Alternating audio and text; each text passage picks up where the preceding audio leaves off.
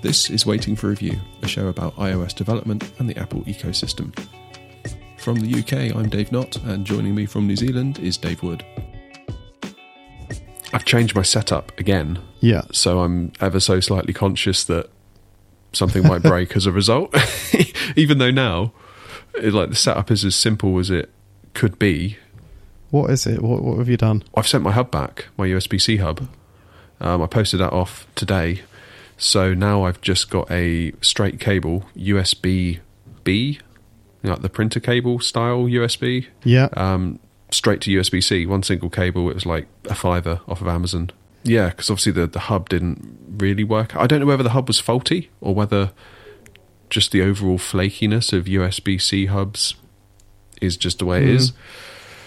I don't know. I mean, it shouldn't be flaky. It should be stable.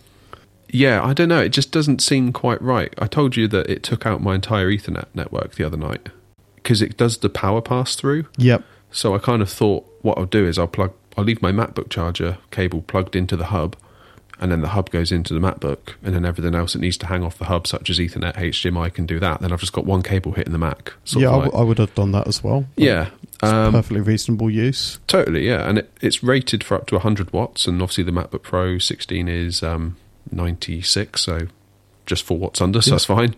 And then I disconnected the MacBook from it to take it downstairs, obviously leaving it all plugged in on the desk, charger going into the hub, and then the hub going into nothing. And I had Ethernet attached, and just the switch in my cupboard was going absolutely bananas. Like all the lights on it were just it was like a disco in there. Okay. And as a result, the Apple TV got knocked offline because that's on Ethernet. Our router that we've got set up as a wireless access point, that went offline, and it couldn't get an IP from the DHCP server. Yeah. That is like my main router. Basically anything over Ethernet just self-assigning itself IPs because it couldn't get anything from the DHCP server. Unplug the power cable from the hub. The switch then just goes back to normal, just blinks every now and then on the lights. Okay. And then the DHCP server starts spitting out IPs again for stuff.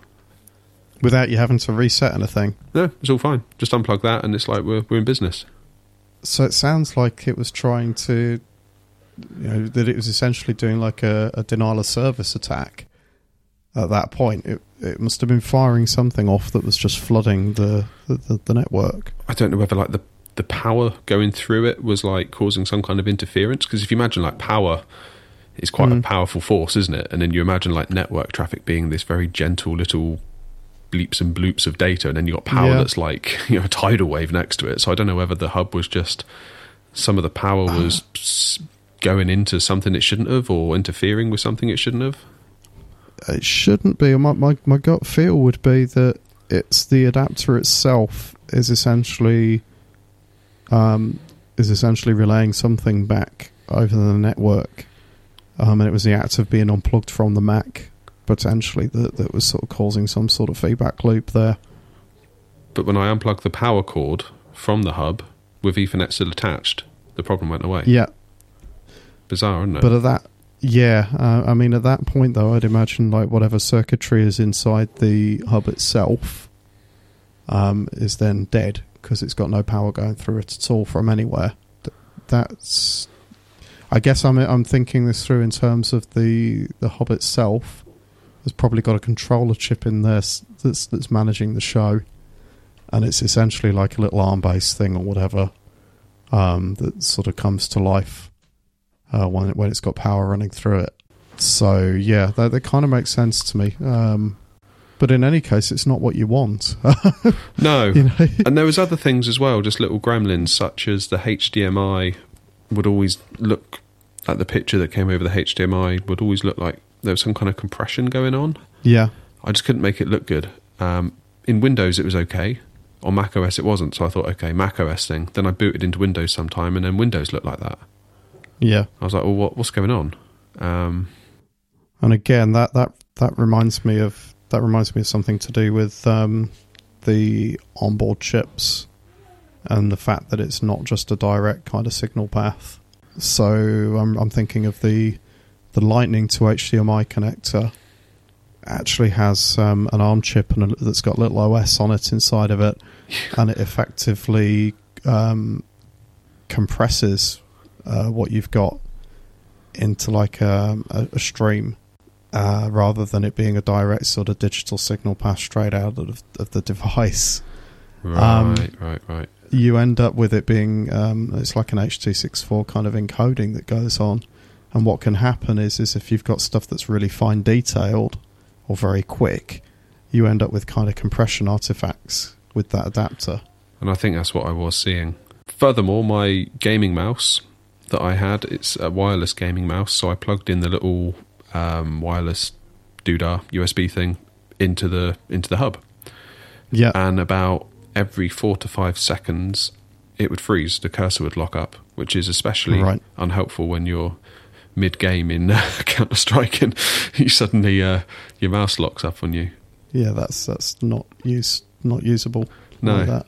I kind of thought, my first thought was to blame the mouse, because obviously thinking, I shouldn't have gone wireless, I should have stuck with my gut feeling and bought a wired one, but just using a plain old little C to A adapter, it's flawless. So yeah, sounds like whatever it's running on board is just not keeping up properly.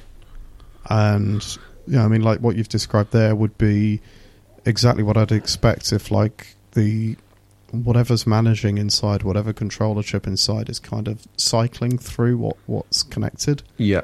And then is kind of skipping a beat as it's doing that. Yeah. So it's just not relaying any of the just not relaying everything that's coming through from the adapter, or it's actually cutting the power to the adapter intermittently or something like that. In any case, it shouldn't be doing it.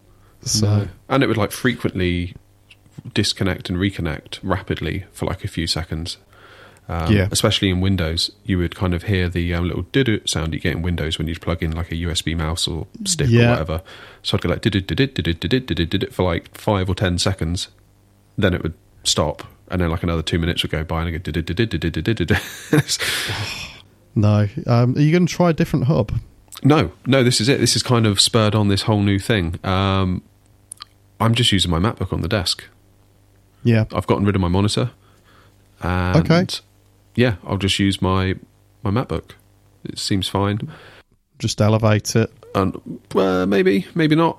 I've just got it on the desk at the minute, and it seems all right. I'm not at the desk that often.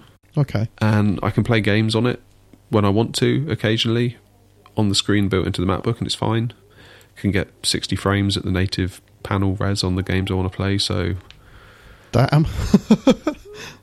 That's so decent. yeah, I'll just do that, I think.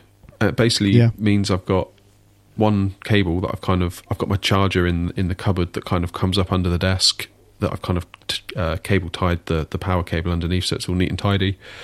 I've just got one little power cable that sticks out one of the little kind of desk hole things. And then the once a week that I do this, I'll connect the USB audio interface and leave it at that, I think. So that's fair enough. Yeah, when I'm not at my desk looks like there's nothing on it. But yeah, it's. I guess that's the goal, right? If you're going to run off a laptop and then you've got this spot that you sort of put it in. Yeah, to just have like kind of one cable. That's got to be the goal, really. Yeah, well, the issue. that's what USB-C is supposed to give you, isn't it? Yeah, and it kind of didn't, but I don't know whether it's just that hub that was dodgy. Yeah, I don't know. The only thing I'm worried about, or that I need to look at now, is because I've kind of cable tied my power cable to the underside of my desk. If I ever go away, I'm going to have to de-rig that. So I'll probably buy a new cable, just USB-C male both ends. Yeah. Because you can disconnect the USB-C from the power brick, can't you, on these new ones? Yeah. Which is just quite take the brick away. Which is quite nice, yeah. So I can just take the brick out of the cupboard, leave the cable still tacked onto my desk, and just use my travelling cable, and then I'm good to go, I think. You can also have whatever length cable you want in that situation as well, so if it's more practical to have a shorter run or something. Yeah. So I'm feeling... I feel it's better like this, because I was finding that I didn't use my Mac at my desk, because with the big monitor on the desk, it took up an awful lot of the surface area of the desk, and it meant having to use the Mac through the monitor, which is obviously not Retina, so it doesn't look that great.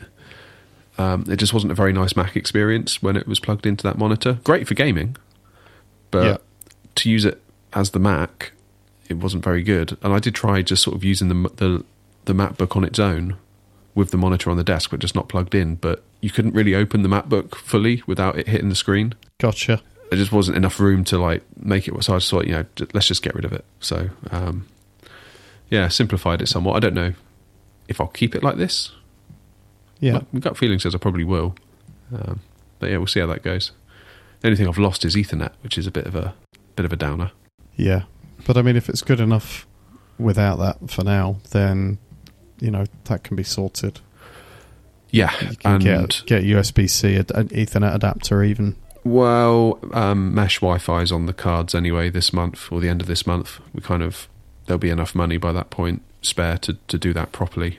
So we're thinking probably do that, and that should solve the kind of wireless issue that's not so strong where I am right now. Right, that should give you a much better connection.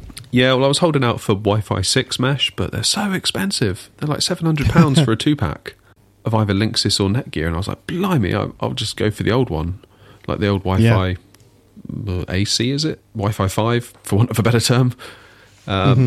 But I didn't realise that Asus do some really nice mesh networking gear, so I'm going to probably have a look at those. They're getting really good reviews. The AX6100 2-pack is $350, and they are Wi-Fi 6, and they can do Ethernet backhaul, which is the big feature I'm looking for, actually. Because I have got Ethernet running around the house to the points where I would place these nodes. So you've got the backhaul kind of set already? Yeah, that's right. What's cool is with the Asus ones, they've got 3 channels of like Wi-Fi, and one of the 3, one of the Wi-Fi 6 channels is reserved for the nodes to talk to each other. So they've got a Wi-Fi 6 channel all to themselves for the backhaul. However, if you plug in via Ethernet, it then reallocates that 3rd channel to just devices that can connect. So it's quite advantageous in that you get like, the pure speed of your network connection to each node, and then each node has then got a 3rd Wi-Fi 6 channel. Not that the MacBook will make use of it, because of course it doesn't come with Wi-Fi 6, but I figure if I can get a node close to the office, ideally in the office where I am now, then that would be a pretty good compromise, I think. Yeah, and I wonder whether you'll be able to, again, you could get an adapter for that later on, for like USB-C adapter to be able to get that faster speed. Possibly, yeah. I think the only time I really want it is when I'm connected to the Raspberry Pi, because I'm using that as a NAS.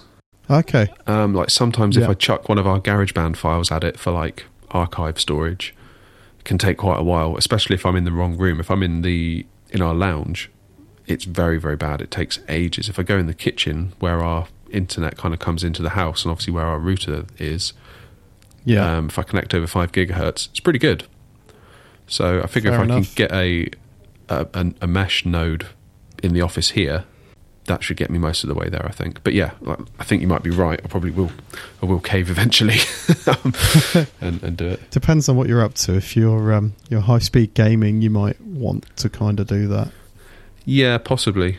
I don't know. I mean, like the gaming thing, I know I got all excited about it when I first got the Mac, and it's all I wanted to do. As soon as I opened it up, I was like, I just want to play a game. But now I'm just kind of feeling a bit not over it. It is nice to play like a quick 10 minutes of Counter-Strike or Halo multiplayer or whatever, but it's not going to be what I do most of the time. It'll be a very casual kind of just do it for a laugh. I kind of do it if I'm going to do some dev work, which I have been doing the last few days. I'll kind of start myself off with just like a quick 10-minute round or something. Yeah. Which then completely removes any urge I might have had to stop working and go on some games. If I'm going to do that first, then I'm like totally ready for doing some work afterwards, which seems to be working quite well so far, that kind of approach to it. Well, that's quite a good compromise in a way. Yeah, and rather than, what it's like when you're trying to figure something out and you just end up staring at the screen for like 10, 20, 30, 40, sometimes 50 minutes at a time. I know I do. And you just sit there getting angry at yourself, and it's like, why can't I figure this out? Why can't I figure this out? I figure I'll just like go on a game for 10 minutes and just see if that clears my head. Oh, it'd be interesting if that works. That's great. Because I mean, like that's for me what I do is I take a walk. You know, I go away for, again, it's like 5 or 10 minutes, do something else, and then by the time you come back, you kind of either come back and you've you've solved the problem in your head somehow while you've been away, or you've given yourself enough time out that you can kind of go back to it and start hacking away again. Yeah, I find I get myself in a rut of negativity.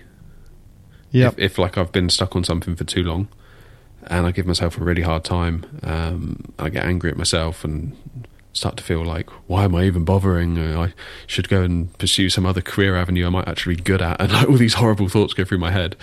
So I figure if I can just step away, actually have a nice time for 10 or 20 minutes, and then come back to it with a clearer head, that might not be the worst thing ever. That's cool. That's cool, because I was wondering whether like the gaming thing would be a complete rabbit hole or something, and it sounds like you're sort of reaching a kind of healthy balance with it.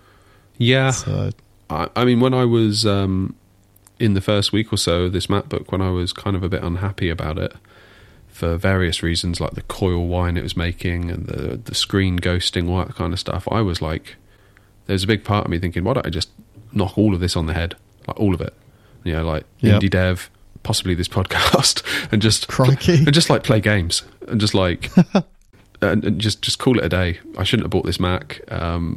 Not even doing anything properly with it anyway. Why don't I just get rid of it, build a gaming PC for like a third of the price, and just do that? And yeah, boy, am I glad I didn't do that. I was just in a bad frame of mind, I think. You would have been without a Mac. Yeah, I was just feeling low about my kind of indie endeavours at that point in time. I wasn't sure where I was going. I couldn't decide on what I was going to work on. I wasn't sure if either one of the things I was considering working on was going to be worth working on anyway. Like, would the world even want it? Kind of thing. Yeah.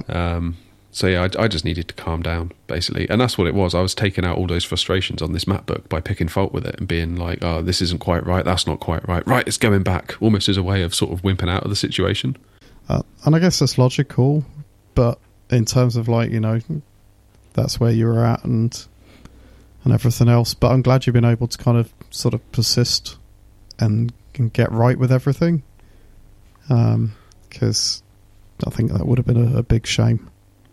Yeah, and it was. I knew deep down I was never going to like throw in the towel, but it was the first time I'd ever had a thought like that in like 5 years or however long I've been doing this. Which was the worrying thing. It's like, if this can happen now once, is it going to happen with increasing frequency in the future? Yeah. That's kind of like what bothered me a little bit about it. I think basically what it was is that I was feeling a bit uncomfortable with or rather what I hadn't done in 2019 in terms of my indie stuff. I feel like just nothing really happened. And I've got this MacBook, which is kind of like a symbol of being able to do really awesome stuff. And it's like, well, I'm not really doing very much awesome stuff, so what's the point in having it? And I just felt a bit, as we spoke about, like imposter syndrome-y and not worthy, and maybe I should just get rid of it and not keep saying that I am this thing that I haven't been so far this year. Yeah. Because it's kind of like a big part of my identity, being like an indie dev. It's like, well, I haven't really done any indie dev like in a whole year, and now I've got this fantastic machine. And then people say to me, why have you got it? And it's like, well, I don't know, really. I intend to do some indie dev, but I haven't done in like the last year, and I've got to ask myself why, really. Probably we're going back to work and having Oliver around, being a baby, and yeah. I'm feeling good now, though. I'm feeling like I'm raring to go. I've just needed to get my head straight, I think, and sort of figure stuff out over the Christmas break. Figure out what I'm going to work on and actually do it. Have you found that you kind of feel like you're a bit more settled now in terms of knowing what you're going to go after and do, sort of in 2020? I think so, yeah. And I think we spoke about it. It was that the Mac Stories Awards kind of triggered a lot of this when I saw them talking about an RSS reader, and I was like, oh, damn it. It's a really good RSS reader, and I'm trying to make a really good RSS reader, so therefore I shouldn't try to make an RSS reader. Then I sort of swung back to another old app idea I had and thought, well, I'll just do that instead. But there's competition in that area too. There's going to be competition in any area, in any app that I pick. There's going to be another app that already exists that could be a reason for me not to bother making it. I've kind of landed on, I had a good think over Christmas, and I'm just basically going to stick with what I was up to, really, with Readlist. I think it's appropriate in its size and its scope, and I think I can do something that brings something a little bit different to the table with it. What I needed to come to peace with, and what I didn't initially realise, was that really kind of the writers at Mac Stories and the readers of Mac Stories that kind of are looking for a proper hardcore RSS reader, maybe they're just not my customers. That's possible. Because I'm kind of I'm trying to make this an RSS reader for everyone else that doesn't know what RSS is. And those that already do know what RSS is, they're probably fine, thank you very much. They've got all their RSS apps, they've got all their RSS back-end services, and goodness knows what else attached to it. They're kind of okay for the most part. You might be able to sort of attract a few more of those. Maybe if I had a decent Mac app thanks to SwiftUI, I might be able to capture a little bit of that market, but I think they're mostly okay. Yep. I'm kind of going after kind of just like people like my parents. Yep. Just like non-technical users, don't know what RSS is, wouldn't know what it is even if you explained it to them, but they can get behind the idea of a newsreader. Maybe they need a bit of help figuring out what it is they want to read, which comes back to the whole sort of directory thing, which I've kind of got some ideas of what I can offer something reasonable without it becoming all-encompassing in terms of me becoming like an editor of it. So yeah, I feel like there's something I can offer, and I'm going to build it. And even if it falls flat on its face, it's a very good portfolio piece for hopefully maybe getting back into the proper workforce when the boys are a bit bigger and I'm not at home with them all the time. Yeah. So yeah, that's where I'm at. I feel good about it, and yeah, I'm kind of raring to go now. I've kind of got this tool now that I can properly work with. I'm looking forward to it. And I think what you said about as you start working with it and setting up your development environment, it'll feel different. Yeah. As in the device will feel different. And yeah, you were totally right about that. Kind of feels like That's mine. cool. It feels like it's mine now. Whereas before it just felt like it was almost like one that was off display. That's awesome. And that's really good to hear. That you're kind of hitting 2020 and you're, from the sounds of it, kind of raring to go. That's pretty cool. Yeah, I actually need to get a Apple developer account now I think about it. Because I don't have one. Well, I've got one in the sense that I have one, but I'm not paying for one. So I can log in and then it's like, please pay. It's basically the first thing I say. It's like, you can't do anything, give us some money. It's like, oh, all right then. So, yeah, if I'm going to start using iCloud, CloudKit and stuff, I'm going to need one of those. So, yeah, I need to get that sorted out, really. What are they now, like $100 or $80, something like that? Or $99, I think. I think it's basically $100. Yeah. Yeah, so that's going to be in my head, it's like that's like a sign of intent. It's like when I actually hand over $100. Never mind what I've already handed over for the MacBook, but it's like the $100 is going to be the thing. Like we're doing this kind of thing. So I'm going to get that sorted out tomorrow, because tomorrow is kind of like my first day back. Is the way I'm thinking of it. Hev's back at school, Charlie's back at nursery, all that stuff. Sort of normal service is resumed. So back into your usual routine. Yeah, my usual routine of sort of maybe get a couple of hours in the afternoon when they nap, and then in the evening time when Hev's like marking books or whatever for school, planning lessons. So yeah, get into a bit of a roll with it. Never mind me. What about you? I feel like all we've done is talk about me so far. That's cool. No, for me, I've done a similar thing in terms of I've kind of chilled out a lot over Christmas and given myself the space to sort of start figuring out what do I want to do with RoboHeads this year. RoboHeads being my app development company that my apps sit underneath. And, like on reflection, I sort of felt like I didn't achieve what I wanted to achieve in 2019. Okay. I kind of wanted to get GoVJ2 done in some fashion, and that never happened. And thinking through stuff a little bit further, it's like, well, actually, I managed to get AirSynth out of the door, and that's all reasonable success for what it was. So actually, 2019 was good in those terms. I'd say it'd be that was probably on paper. That was a very good year for you, I'd have said. I think so, really. I don't know what your numbers are like, but I'd imagine that's probably the best yet, right? Yeah, it has been. And I think if I just think things through, it's a case of I think really what it is GoVJ2 has been this kind of aspirational thing for a long while, and because it actually needs some dedicated time and I've not been making that time, then I've been kind of beating myself up over that. So I've kind of had a bit of time and a bit of space to sort of think stuff through and go, well, okay, what do I want to do? And I do want to get the update to GoVJ done, and I'm kind of midway through sort of initial UI development on a version of that using SwiftUI. Hey. And that's actually and it's come together quite quick as well. There's this sort of flow with SwiftUI that I seem to actually be achieving, and I'm quite happy with that. So my plan for 2020 is to make sure that GoVJ has some dedicated time each week, and I can kind of see when in my diary that's going to happen.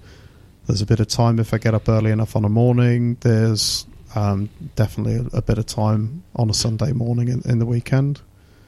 So there's going to be this sort of bare minimum where I'm putting, maybe 4 or 5 hours a week towards it in one way or another. And I know that if I do that and just keep doing that, then, come sort of the middle of the year, I'll basically have something that's kind of working.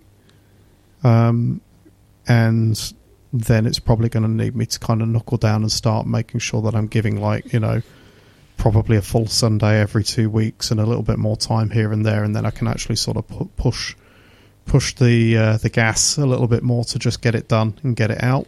Mm-hmm. So I can that's kind of the plan for GoVJ. And to the side of that, I have enough time if I focus in the right way to sort of hack on a couple of smaller projects. And so I guess my target really is to have GoVJ out by the end of the year, and to also have a much smaller, probably single screen kind of basic app out as well, because I've got a list of sort of small side project ideas, a lot of which I'm trying to sort of focus around just being a single screen, a single thing that it does, like a literal MVP, minimum viable product. Yeah. And so my other target is to put one of these things out in the course of the year as well. You should do that running thing. Yeah, I think so. And I've forgotten what it even is, but I remember the first time you told me about it, I was like, that is a good idea. And so it sounds like it's totally achievable. It's a pace tracker, essentially. It's to help me keep my pace, and it would operate as an Apple Watch app. Yeah, you got to do that. I mean, that just fits into Apple's narrative with that Apple Watch device totally. You'd just be aligning yourself for potential feature after feature after feature in the App Store. Like every time they do a marketing push for Apple Watch and they want to convince people that it's going to change their lives, you stand to get taken along for a free ride, I think. Potentially, certainly stand to be included within lists of related running apps and that sort of stuff, and to sort of be boosted by that. Yeah, like the way the App Store is now kind of curated like by editors, and you kind of get like, our favourite running apps and this and that and various different kind of write-ups. It seems like a no-brainer. I mean, you thought you had success with AirSynth. I think this could eclipse that, to be quite honest with you. It's funny because the reason I'm looking at doing that is because I've started doing Parkrun. And Parkrun is a 5K run that happens every Saturday morning, and there are kind of parkrun groups all around the world. So it started in the UK, and so you've got, I don't know, somewhere between well over like 50 parkruns are happening in the UK. Right. And then I think there's a few in America, there's some in Australia, there's some in Canada, there's quite a few in New Zealand as well. Like every major area has one. And so there's this community of runners who are turning up every Saturday morning, and they're doing a 5K together, and it's a volunteer run.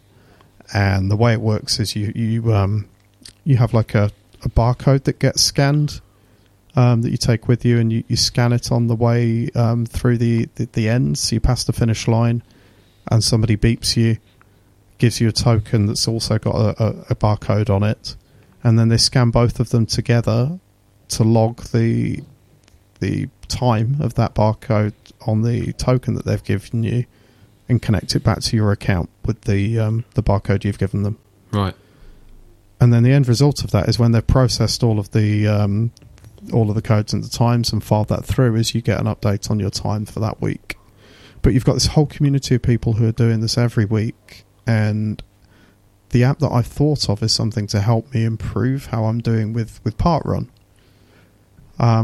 So it's about, I realised that I was not maintaining a good pace through the whole 5k, and actually I've got kind of this, I peak and then I drop off halfway through really quite severely. And so what I'm trying to do is train myself to sort of run a bit slower to start off with, to kind of give myself more gas in the tank for later on. And so I've come up with an idea that should help me kind of train for that. And I think, if I think about it, there's this potential there that if I can hit on something that sort of helps people with Parkrun, there's this whole community of people who are turning up each week and doing this, who could potentially be interested in an app that helps in that way.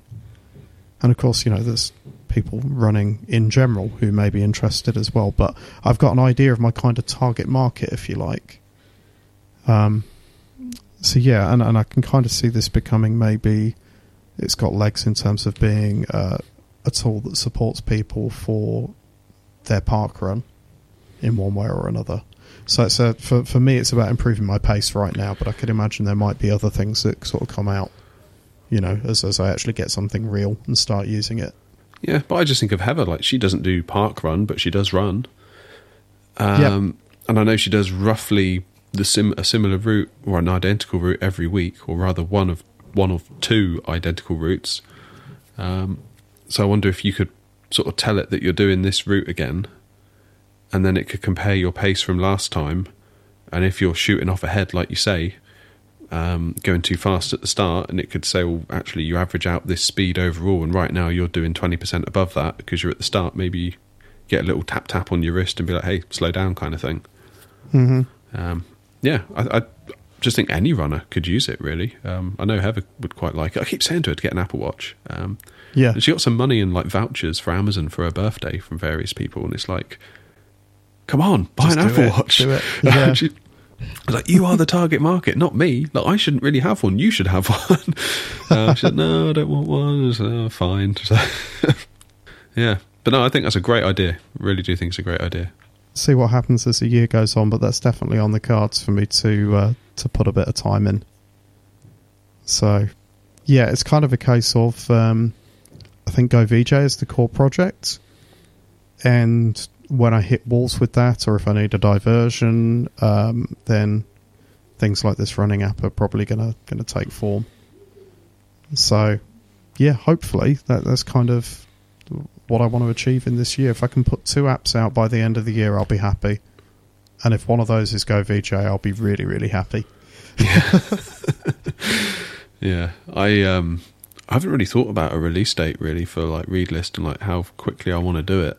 I'm not in any particular rush, but I don't want to be like sat on it for ages, just sort of dawdling. Yeah. Do you know what I mean? So, and I'll come back to this again and again, but I think you need to set a target for yourself with it, where it's not a target for release, but it's a target for when you put it to test flight. So it's a target for when you are effectively releasing it to other people, a small test audience. Yeah. Yeah. Maybe we can recruit people who are listening to this podcast who might be interested in giving something like that a whirl. You know, but I think you should perhaps put that out there as an idea, and then set yourself a target as to sort of like, at some point in X months or this month, this is when I plan to sort of, at least get something in front of people. Yeah. Even if that's just like one screen, just something that gets people to play with something. Dub keeps coming back to me in my mind. Just like, I'd like to have something, maybe not finished, but something that's got some substance to it. Yeah. That I could demo and sort of give someone a really good idea of what it is, even if it's not 100% ready to go, but to be able to meet someone, in a bar and be like, hey, this is my app, and show them through it, and they get it. They get what the idea is. That's cool. That's a good target, I reckon. Yeah. And so that to me, if you work backwards from that would sort of say that maybe you're hitting for like first week or so in May that you would want to kind of do that initial test flight, maybe somewhere around there, because like that would mean that you would be fully on track with whatever that feedback is from those people to then have for Dub something that's in the form that you're describing. Then Apple will ruin everything and I'll have to undo all of what I've done and redo it in iOS 14.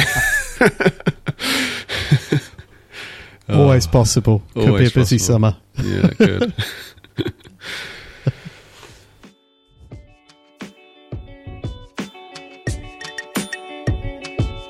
Okay, we'll call that a wrap. If you've enjoyed today's show, it'd be great if you could leave us a review on iTunes, or if you could leave us a recommendation in Overcast by hitting that star button. That will help us reach even more like-minded people. Also, we have our Slack channel. We'd love to invite you to join. Our hope is it can be a really great place for fellow developers to come and hang out. If you'd like to join, just leave us a message on Twitter at WFR Podcast and we'll get you signed up. So, Dave, before we run off, where can people find you? You can find me on Twitter at DWRoboheads. That's Roboheads spelled with a Z. And you can find my apps at roboheads.com. Again, that's Roboheads spelled with a Z. How about you, Dave? You can follow me online at davenot.co.uk or on Twitter, I'm at _DaveNot.